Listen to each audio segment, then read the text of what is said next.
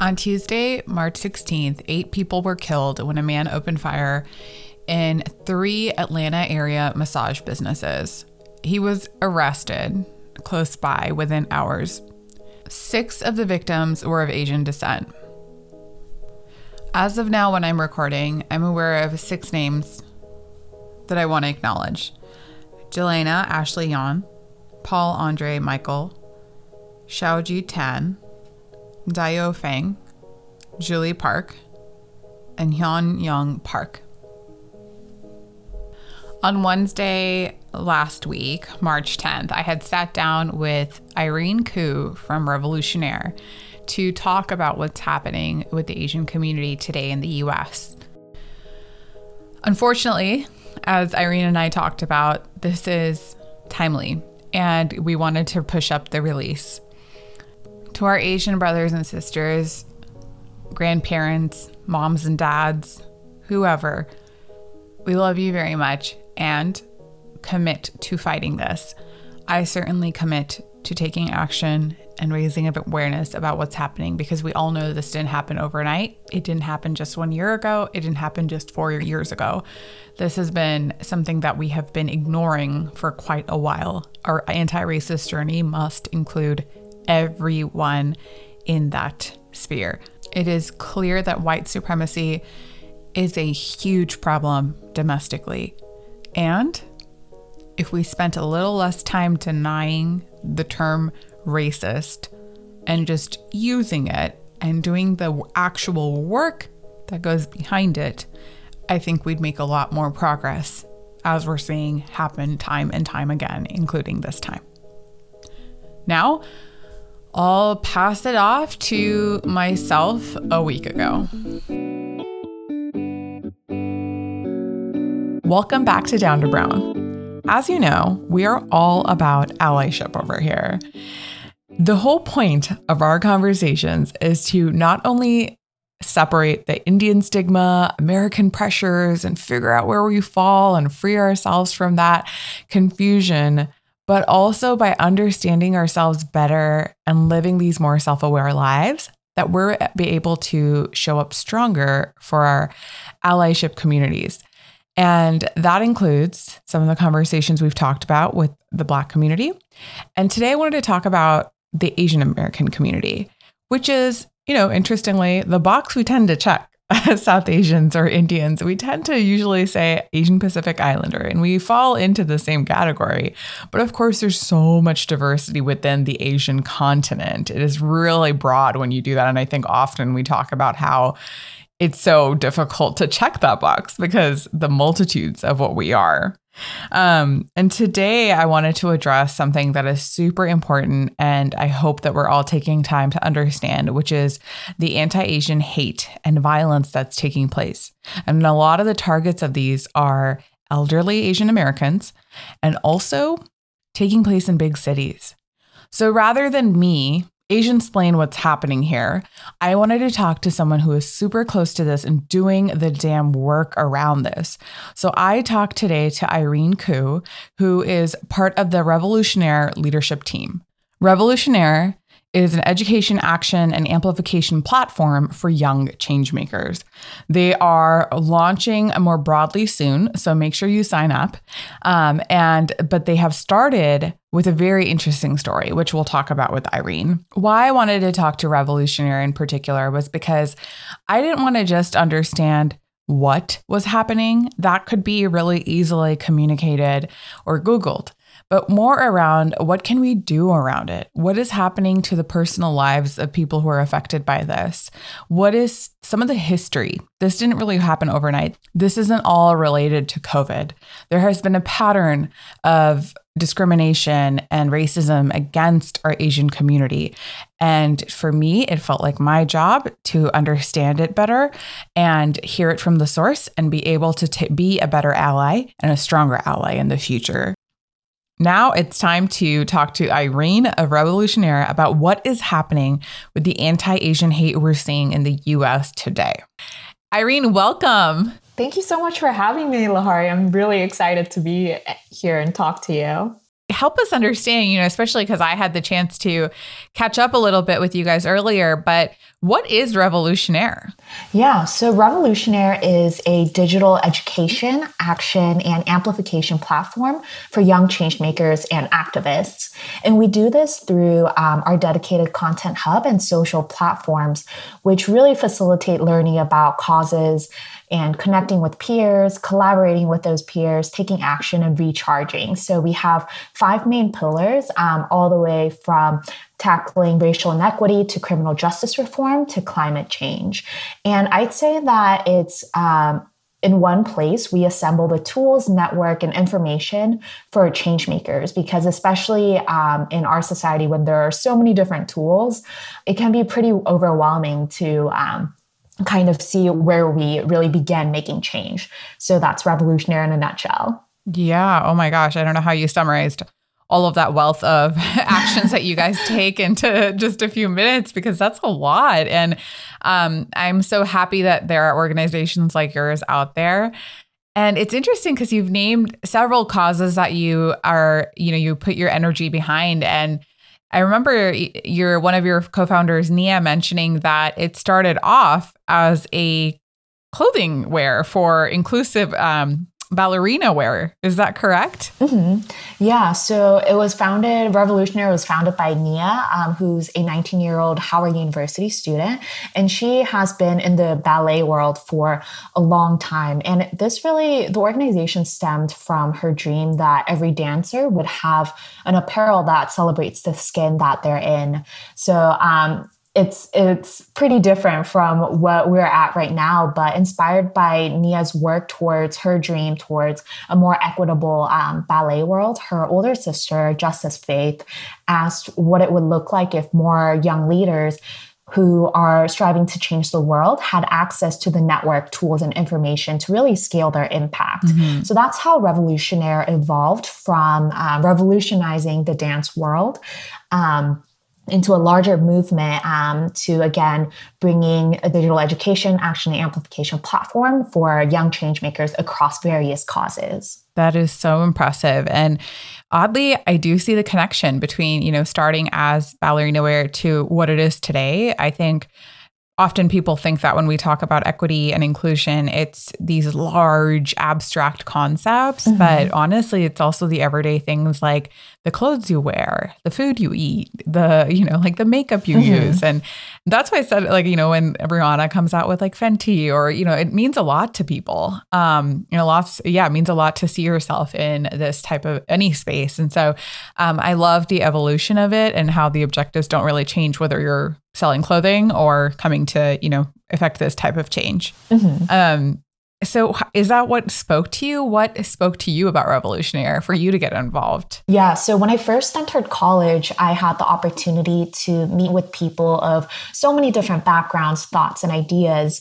And I realized I wanted to become more well-versed in the various political and social issues that were going on and learn how to take action. So what was important to me throughout college and even now is better understanding how to make an impact in our many communities and articulating my thoughts and ideas around these social issues. And I still consider myself very new to this space. And again, I didn't really know where to start. And in the meanwhile, I have been working with Justice Faith, one of the co-founders of Revolutionaire. And we've been working on Building Blocks, which is our organization dedicated to teaching and empowering high school students literally all over the world about social entrepreneurship.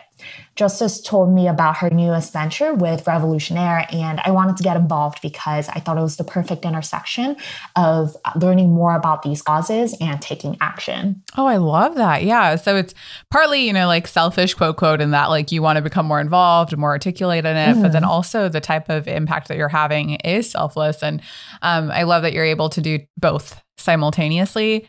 Even especially after mm-hmm. George Floyd's murder last year, I think a lot of people were interested in having more of these conversations and tougher conversations with their friends or mm-hmm. peers, coworkers, et cetera. But to be able to have the language and empathy and the kind of muscle to have these talks is also equally important. And I think important, to spend time to make sure that you're doing it correctly too. Doesn't mean that there's a right way, but to at least takes practice. Honestly, just takes practice and working with the right people who do know what they're doing. And I think the fact that you went out of your way to do that, and Revolutionaire is providing that ability to not only help the folks that are at the other end of the workshops or platform, but also those who are working in it and volunteering their time. I think that's so awesome. Thank you. And so if you've sold, for folks listening about Revolutionaire, and especially like as you think about, it's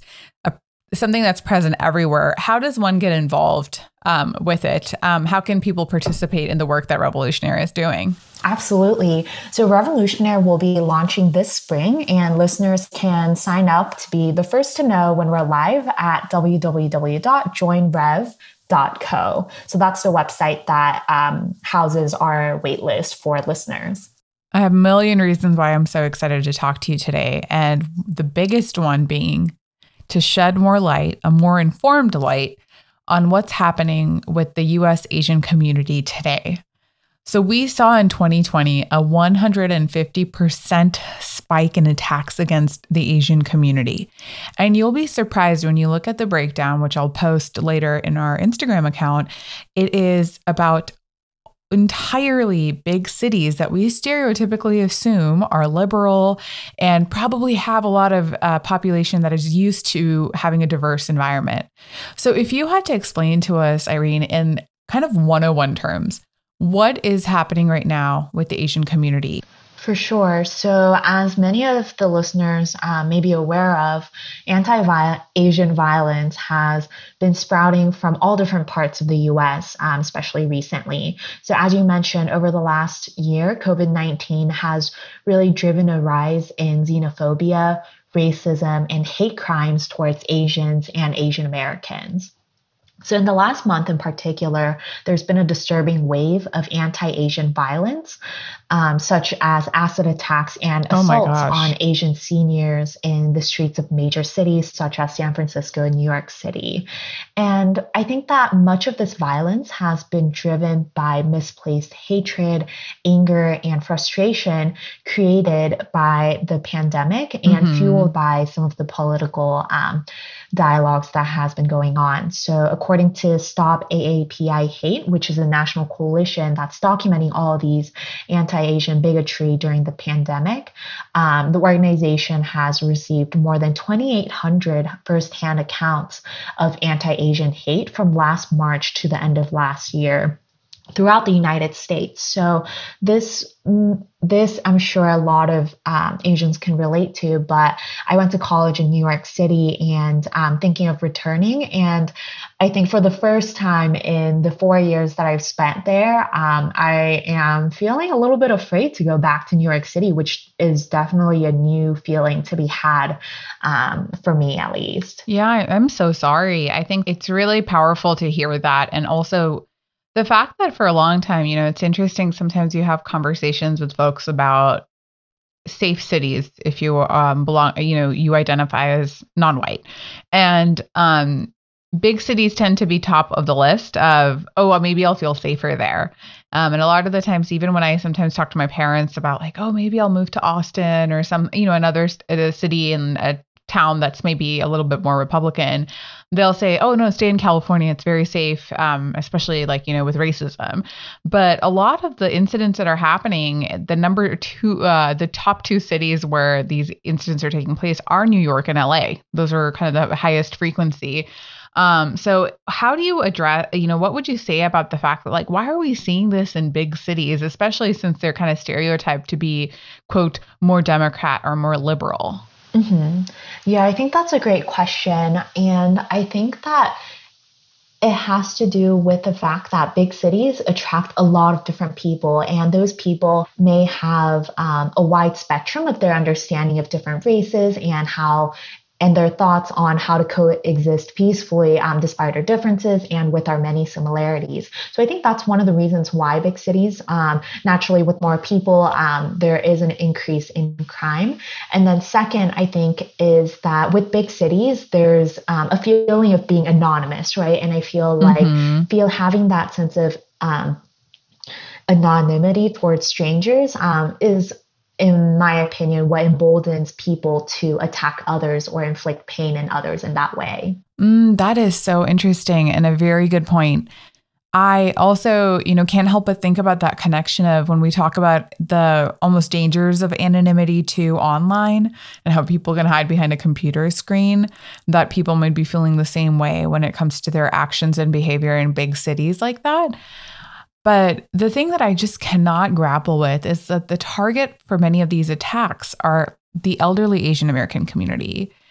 And why would anyone pick on the elderly? I think there is a wide spectrum of Asians in the US. And on one end, there are people who seem to embody the quote unquote model minority myth, who are the highly educated people and economically successful. And on the other hand, there are people who may talk, look, and behave differently than what people may be used to, along with the elderly. So I think that the elderly have, one, less social leverage, and two, they are definitely more vulnerable, which may attract attackers, is my hypothesis. And three, they might be the people, because they may be different in some ways, they might be the people who really embody the differences in cultures. And we can easily pinpoint them as they're from a different country that's not the US. So this idea of the other may make people feel more comfortable in attacking these people. So that's my hypothesis. Of course, I can't say that I understand the attackers in any way, but that may be the reasoning that may be going on. And I think this relates to the fact that in general, Asians have less visibility when it comes to politics and many facets of our community. And of course, there are many generations of Asians who are becoming more empowered to raise their voice in politics and communities. But I think that right now a lot of Asians don't have as much visibility as the other racial counterparts. So I think that also may be relating to the reason why. Yeah, I guess that I wanted to say it makes sense, but I think your hypotheses make sense. I think we're trying to rationalize irrational behavior. So it is the best you can do to understand why anyone would do this in general. And, honestly, no one deserves violence. So it doesn't matter, elderly, young, any group in between, it's wrong. But it's clear that this didn't happen overnight, even though we might have been tuned into that more recently.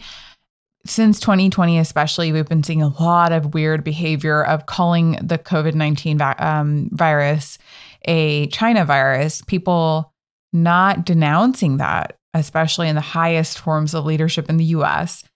And then, just example, foil comparison of the UK variant for the virus. No one started picking on the British people. And I'm not saying that they should, but the bias was really evident. And that bias is coming from somewhere. There is a historical context to this. So how would you explain to someone how this history has been a really integral part in leading up to where we are today? Sure. So hostility has really accompanied Asians since the first wave of migrations in the 1800s from various restraints on immigration, most notably the Chinese Exclusion Act of 1882. And with the onset of World War II, there were the Japanese American internment camps. And in the aftermath of 9/11, South Asians have been affected by the waves of Islamophobia that swept across the US. And very similar to today, there was the SARS outbreak in 2003. There were also anti-Asian hate crimes that popped up. So I would say that there are large timestamps throughout history that have tracked the record of anti-Asian hatred. But even beyond that, we feel it every day in terms of the microaggressions that tinge with racism, such as, which is one of my pet peeves. I get asked, where are you really from? Which implies, So I think that this ties back to how one of the articles that I've read mentioned that Asians are viewed sometimes as permanent foreigners, so never truly integrated to the United States, which brings up a lot of questions. And I think that recent events that have to do with anti-Asian hate crimes have come to light because of, one, increased awareness of race-related crimes, as you said, especially after last summer, and two, recording and sharing of social media, and three, I think that there has been renewed waves of activism in the Asian community. I know that Asian activism has had also a long history, but also I feel like more people are getting involved and asking how to get involved. So I think that there is a new renewed attention towards this, despite the fact that it's been something with a long history. I think the benefit of 2020 is that people are starting to pay attention, to your point. But at the same time, it's clear this existed way before, as you're describing.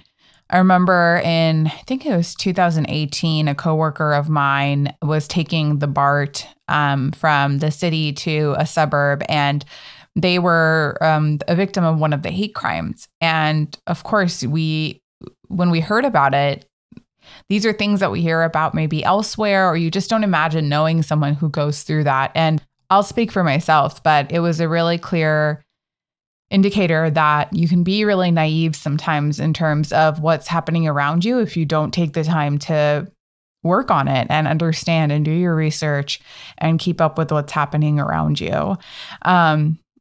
What's one thing that's staying with me from what you said earlier is the fact that you are now afraid of going back to New York, thinking about how that perception has changed for you, and even thinking about that bubble burst for you. I can't imagine. I mean, tell me more about how you're thinking about that return and your relationship with New York now. Yeah, great question. I think that going to college in New York has been an amazing experience. As you said, I love New York City, but it's also moments like this that I realize the dangers of living in a city, especially with my identity. And these are parts of my identity that I can't change. So I think one thing that's really interesting, especially about big cities and the anonymous nature that it provides to its individuals, is the fact that sometimes my identity is boiled down to how others perceive of me physically.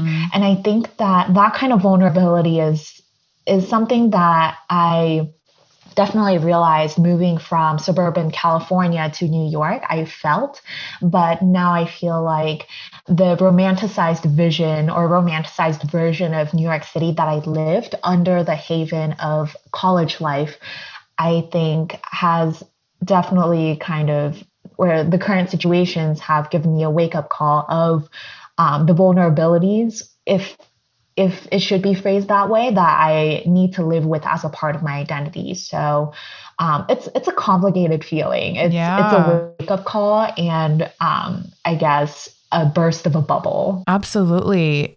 First of all, I am so sorry that you have to experience this and try to make sense of this, because it's truly unfair.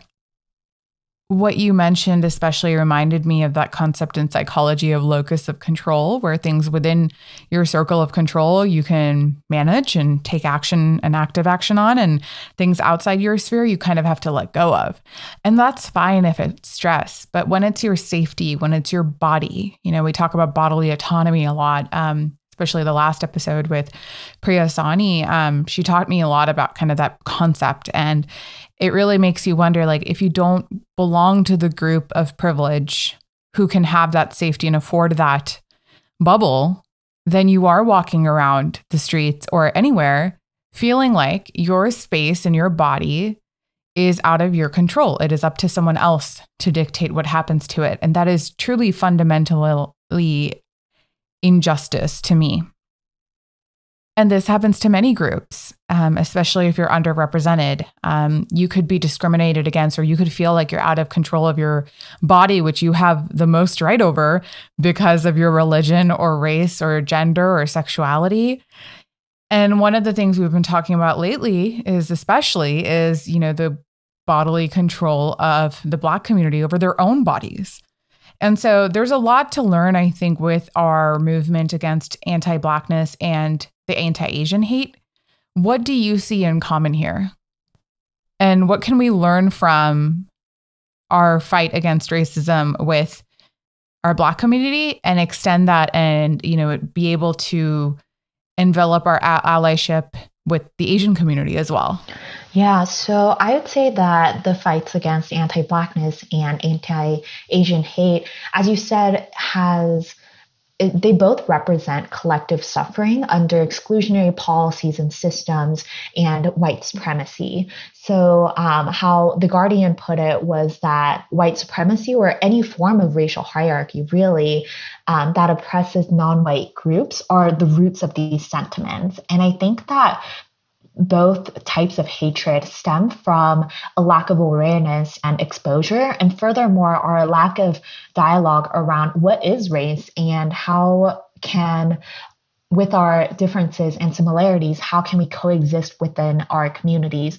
So I feel like that kind of level of introspection of where I lie in this community, along with how we can work as a community, to better understand each other. It sounds very cliche, but I do think that there is a lack of deliberate thought towards this. And I think that's where the simplification of others to racial stereotypes and other simplification of other cultures, that's where the anti-Blackness and anti-Asian hate can really emerge.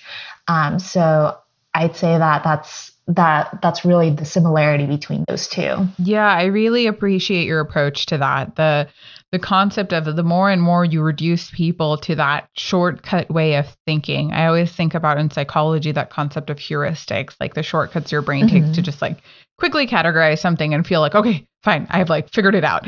And I think a lot of the times the way the messages are out there, the limited amount of time people take sometimes to learn about different communities and the convenience factor of that for them, unfortunately lead to a lot of sudden heuristics when like the moment happens. And it is so unfortunate. Like even thinking about New York, I was reading that Chinese restaurants are closing down in the fear that their employees will get discriminated against in their commutes over to work. And these types of things, like, again, you would never think, but like people are making just quick snap judgments, and it's not excusable just because people have had a hard year or whatever it is, right? That's leading people to get there.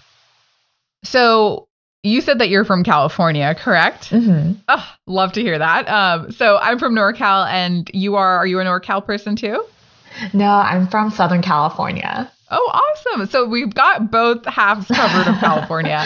And I bring this up because we boast one of the largest Chinatowns. We boast a lot of Asian American immigrants and tend to have a lot of communities and cities that are almost prominently Asian Americans. And I'm trying to get at the fact that even though we have these, quote, havens dedicated, people think that they are, they're also some of the places where the community that lives there gets targeted in their own community. And I know New York is not alone either. And so how do you also address the perception of, this type of like environment, Chinatown is a safe place versus like they're not really the inclusive spaces that people think that they are? Yeah, so I think that there's definitely an interesting dynamic of Chinatowns as places for both tourists and locals. And sometimes places like Chinatown represent culture on display or embodied as a place. And as a fun side note, I like visiting Chinatowns in any major cities that I go throughout the US and in Korea as well. But I think that whereas Chinatown and other communities that's rooted in a single culture can be gateways for better understanding and immersing in potentially unfamiliar cultures, it can also act as simplifying cultures. So going back to the fact or my idea that these cultures may be on display in places like Chinatown, I think that kind of concentration of cultural exhibition, as outsiders may see it, can strip the complexities of Asians and Asian American identity.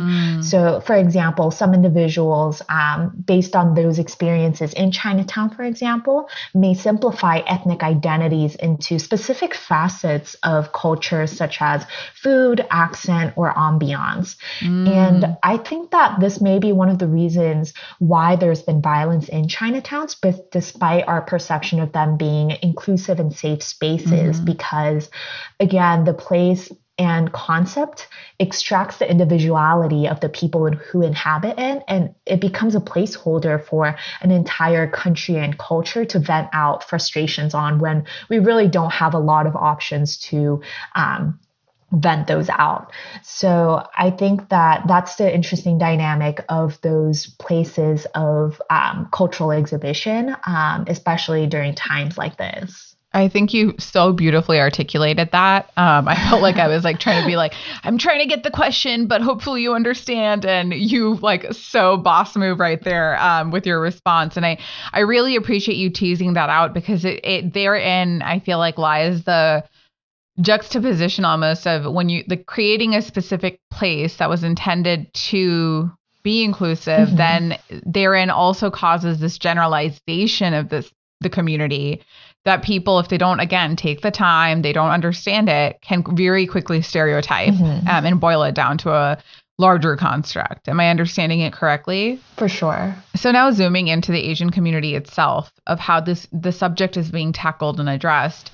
One question I had, and this comes from a conversation I had with a friend about, can people of color be racist? And we talked about the difference of racism versus prejudice. Can Asians be racist? Definitely. I think that especially with my very limited understanding and knowledge, I think that sometimes certain Asians' perception of race, and again, can't generalize to the entire race, but some individuals' perception of race is sometimes tinged by white elitism that may potentially be an artifact of colonialism, as you touched upon earlier. So I think that, I identify as a Korean American. I was born in Korea and I was raised in Southern California, but with my limited knowledge of Koreans in the mainland Korea, I found that a lot of Korean communities often don't talk about race at length. And this is probably due to the fact that Korea often largely has racially homogeneous communities. So they haven't had a lot of opportunities to interact with and think about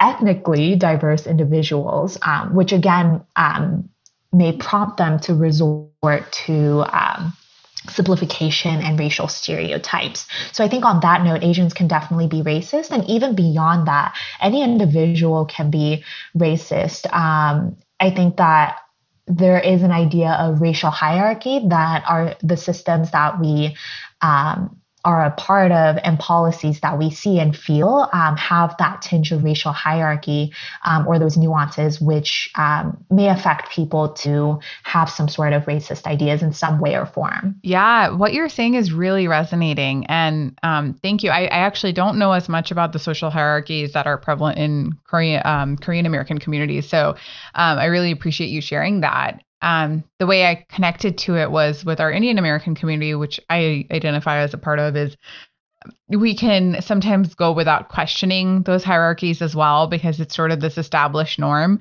And it's so connected to different institutions that have already existed, like caste system, religion, etc., that people, like, by asking one question, you kind of have to unravel the whole thing, and then people stay away from it. So there's sort of let's not ask questions about it. Let's not push it too much, because that's just the way things are. Is this something that you encounter with your community and your family? Like, how do you see racism discussed when you look at your kind of, quote, I'm simplifying here, but Korean side of life and American side of life? Yeah, so I would say that particularly with respect to the anti-Asian hatred, I've been reading Korean news about it and watching like YouTube videos of Korean news of it. And I think that the similarities is that news coverage is there, and there is a focused disappointment in other communities of color for not helping out and antagonizing certain races. And I think that antagonizing portion definitely exists in the American news coverages as well. But I think what's interesting about the Korean side of coverage is that there isn't a lot of continued coverage in everyday discussions, such as in documentaries or in movements or call to actions or discussions of high profile figures. And that may be because the anti-Asian hate crimes are primarily happening in places outside of Korea. So media companies may deem it as less relevant, but that's something that I've realized. And another difference that I observed was there is a less focus on the root cause on white supremacy and exclusionary policies. And there's also less focus on providing call to actions and nuanced discussions of nuanced discussions. So I would say that that's the differences. What do you mean by that? Can you clarify? Yeah, so I think that it's very easy for people to say that in response to anti-Asian hate crimes, we should strengthen policing or we should budget or reallocate our budget accordingly, etc. But I think that also impacts other communities of color who are also facing inequities in the face of our policing systems. So I think that when the Korean news covers anti-Asian hate crimes, they don't have the context of what does it mean to reallocate our budget and what does it mean and what are the implications of changing our policies or strengthening existing policies. And I totally understand because the Korean political system and the society in Korea is very different from the US and we have different histories and whatnot. But I think because of that absence of context, there is the absence of discussions on root causes. I think you framed that really well. It's something that I try to get at, and I think I'm just going to have to steal your wording around it. But with my own family being in India, a lot of the time, sometimes when we're talking about certain topics, we're operating with such different understandings and our reality of social climate and the government landscape and the laws, the way the news is talking about what's happening all differ. So we're working with such a unique kind of array of backgrounds that when we actually meet trying to find common ground or even have like a foundational understanding or start to the conversation, it can be tricky.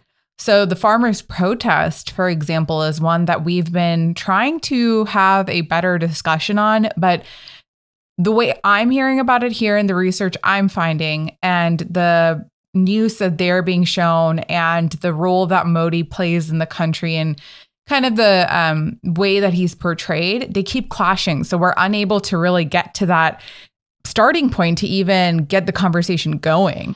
Yeah, I think that kind of going off of what you were saying, I think that especially last summer when there was a lot of movement and activism for Black Lives Matter movement, I think that a lot of us have learned a lot throughout that process.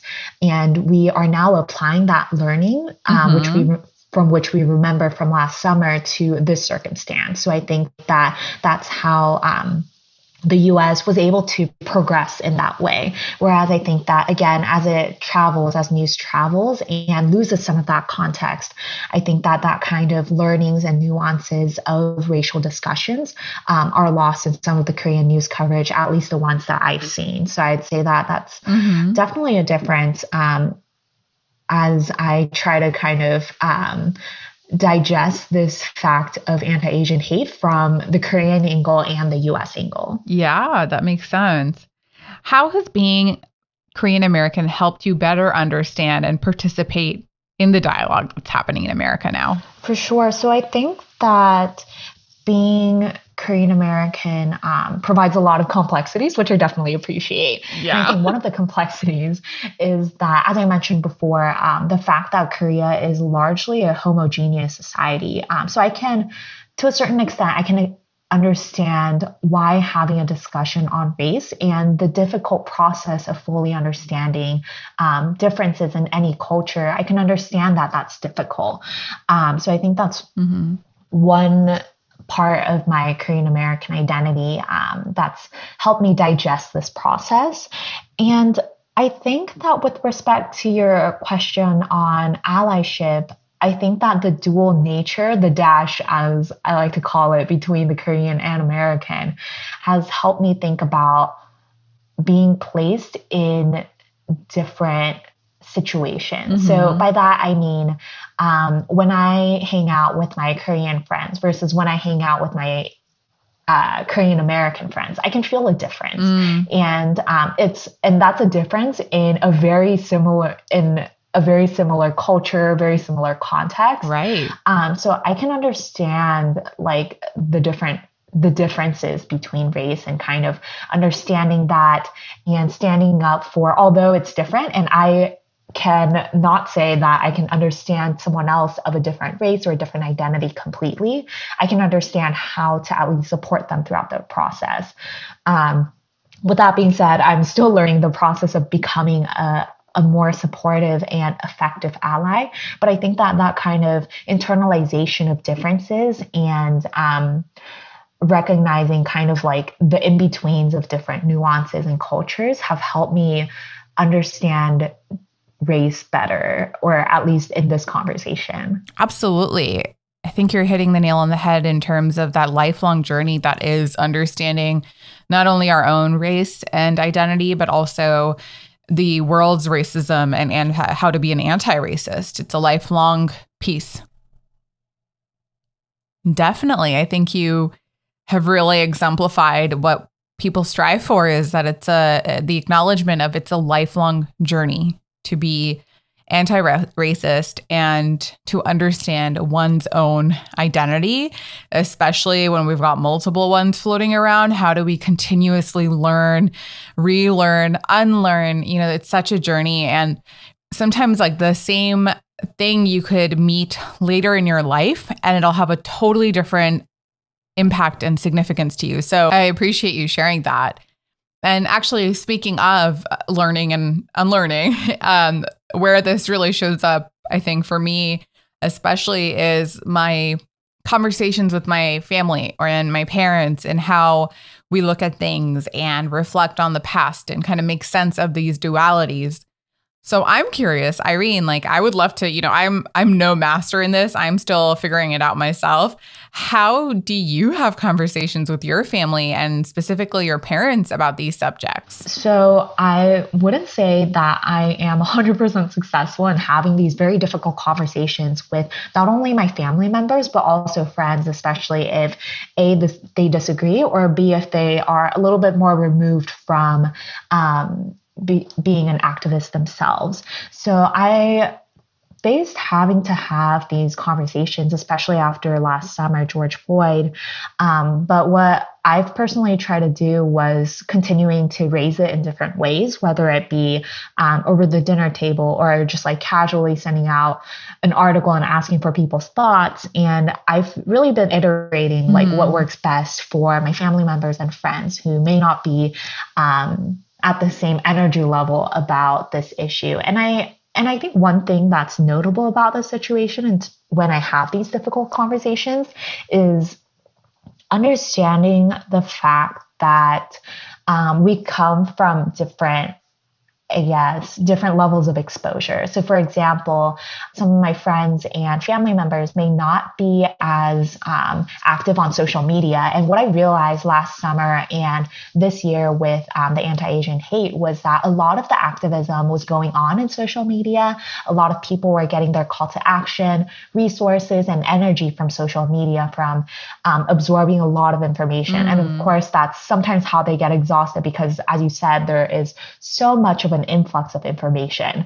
But I think the key thing for me, at least, was recognizing the fact that some of my friends and family members don't have that same level of exposure and context, which may be why they may feel a little bit more detached, or they may not have bits of the bigger picture. So I think that when I face tension in disagreement, or I have a tendency to have a lot of energy and passion when I'm speaking about something, and I get frustrated if my passion isn't met. So I found that kind of frustration, I need to kind of understand that not everyone is absorbing the same amount of information or levels of information.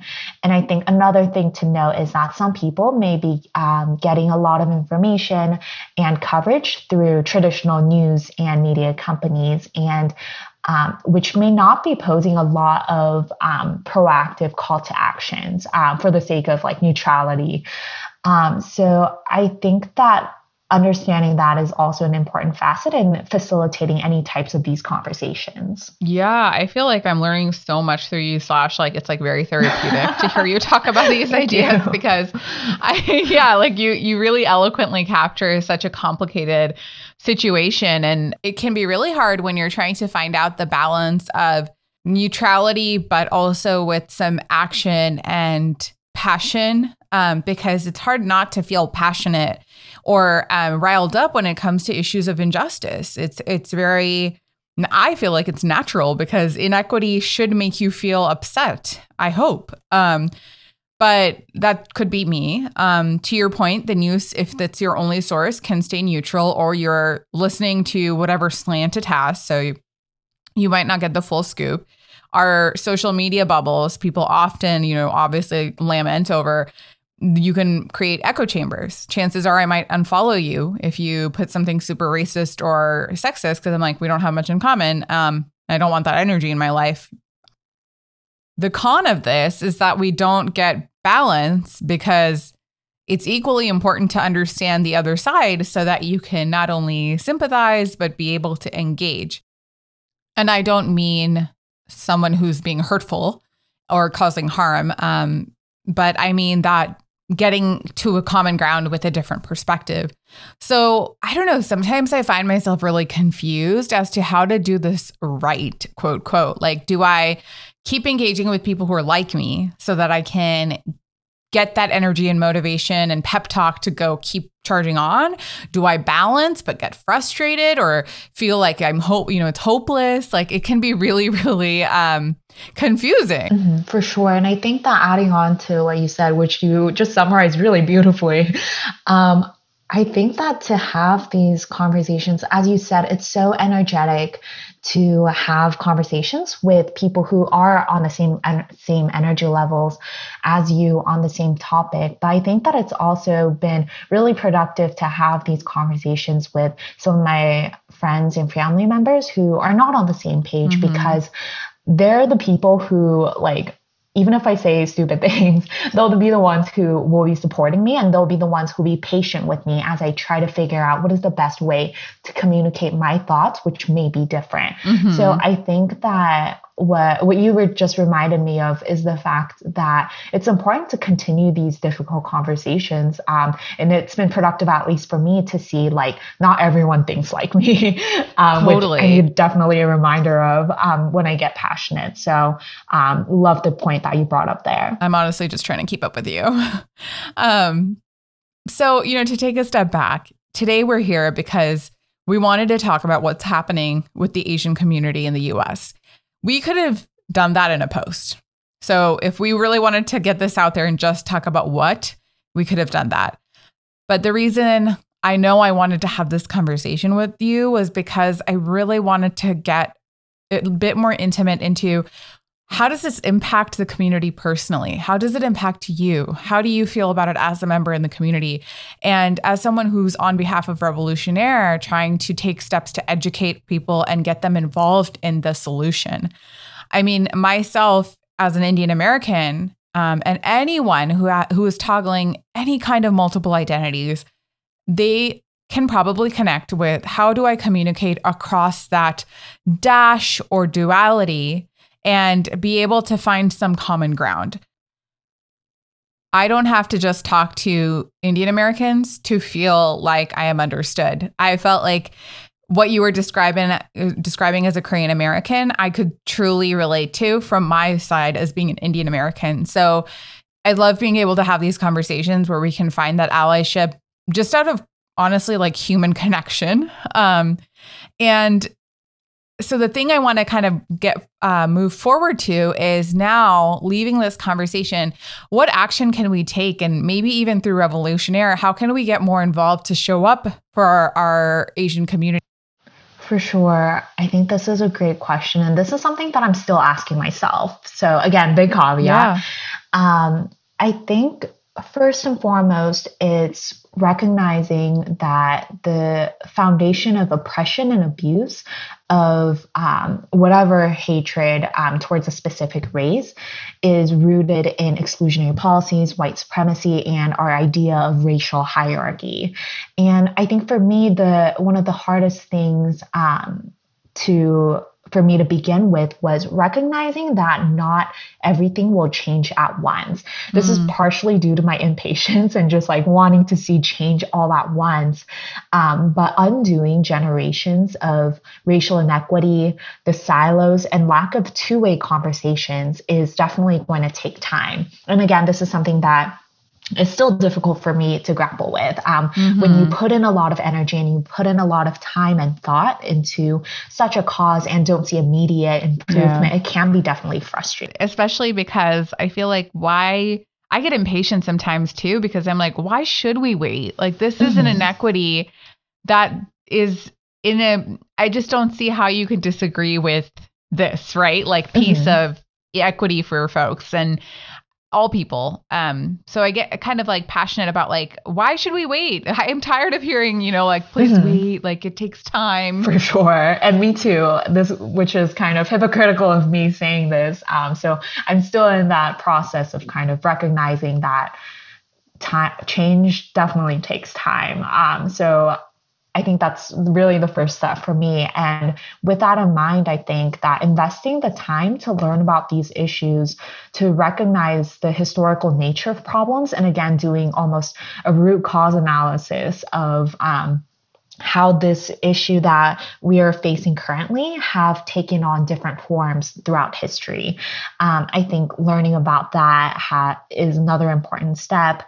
And another thing we can do is recognizing the importance of allyship, as you said, is, again, like there are so many different social issues that kind of plague our communities, and recognizing that a lot of them have the same root problems, but there are so many different ways that we can show up for our friends and individuals, I think, again, is another important step. And I think that another thing that is often underrated is taking small personal steps towards micro changes, whether it be recognizing assumptions or flaws in one's personal opinions and ideas, or setting up like recurring donations, keeping up with whatever is going on in the news, or when you're ready, joining advocacy groups and platforms such as Revolutionaire. I think that not undermining the small steps that you are taking right now is really important, because I think that with these discussions, race and equity isn't a sprint, it's really a marathon. So we should prepare ourselves mentally and be ready to take small steps and be okay with that. So I know I threw out a bunch of different steps, but I think that there are so many ways we can begin, but really the important thing is preparing ourselves for a longer run and discussion. I actually really appreciate that you shared a lot of different things, because I think everyone has a different way of connecting with how to participate and get involved. And so I think you've kind of gave a perfect buffet, so everyone has something to kind of like click with. And what you said really resonated, because it made me think about this, piece of like, for example, it was Black History Month in February. And all of a sudden, I'm getting all these, newsletters and emails, especially since last year, right? Everyone's like, businesses are like, we're super diverse. And like, I show these like our artwork. Look at all our Black artists. Oh, look at all our Black like seamstresses and like all these things. Like, I subscribe to a lot of home interior design stuff. And I was like, wow, that's so interesting. I've never gotten these emails from you before. And all of a sudden now you guys are like, look. So, I mean, I do appreciate that it's moving towards that. It is a good thing, but I also feel like, shouldn't we do this every day? So like when we talk about like endorsing Black businesses, do it every day, like make an effort to understand how you can support. If you want to support, you know, some of the businesses that have taken a hit because of the Asian American hate that's going on, like endorse them, you know, sign up for. I saw this organization that's walking elderly Asian Americans around town when they have to do errands, just to make sure that, you know, like they're with groups and not as vulnerable. It's unfortunate we have to do that, but it does make a difference, right? So For sure. I just feel like these things, like there's so many things, if you just take a extra second to think about other ways that you can kind of challenge yourself to seamlessly integrate allyship, like you can show up in not just always like clicking a donation button or, you know, posting a meme, for example. So I think there are so many ways you can do it day to day. I think that is a really great point. And adding on to that, it's really, when you mentioned the businesses, I had to laugh because I definitely felt that.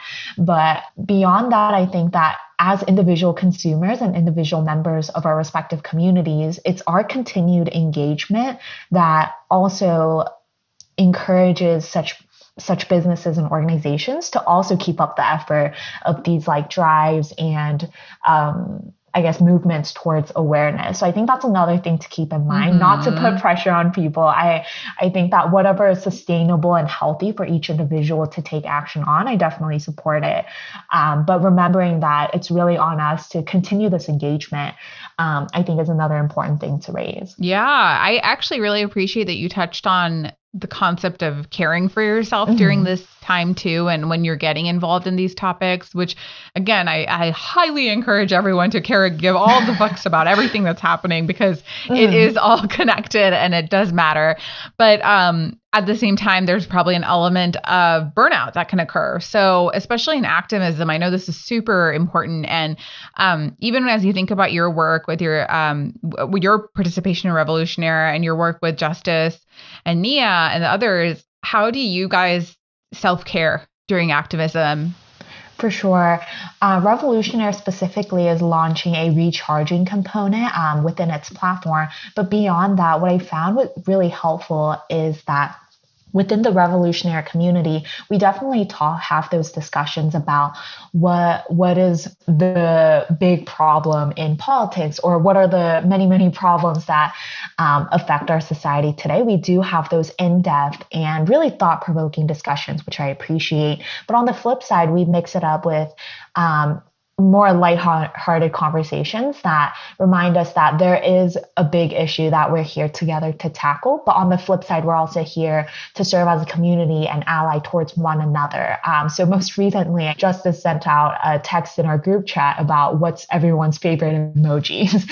And I think that that's the perfect example of sometimes being a part of such a community like Revolutionary is enough to recharge. Having those people who you know have the same mindset and goals of tackling the various issues within our society, but also knowing that they're your friends and allies. I think that being a part of those communities and having discussions at whatever depths and whatever issues is an important element of recharging. Yeah, no, that makes total sense and is super helpful. I think you mentioned this earlier, but the marathon, not a sprint piece of you have to last because these things don't necessarily always go away, and change can be a work in progress. And so you got to keep fighting the good fight and not lose interest just because it's, you know, the month is gone or the movement has kind of quieted, et cetera. For sure. So I love, like when friends are just continuously obnoxious about it, because you kind of have to be.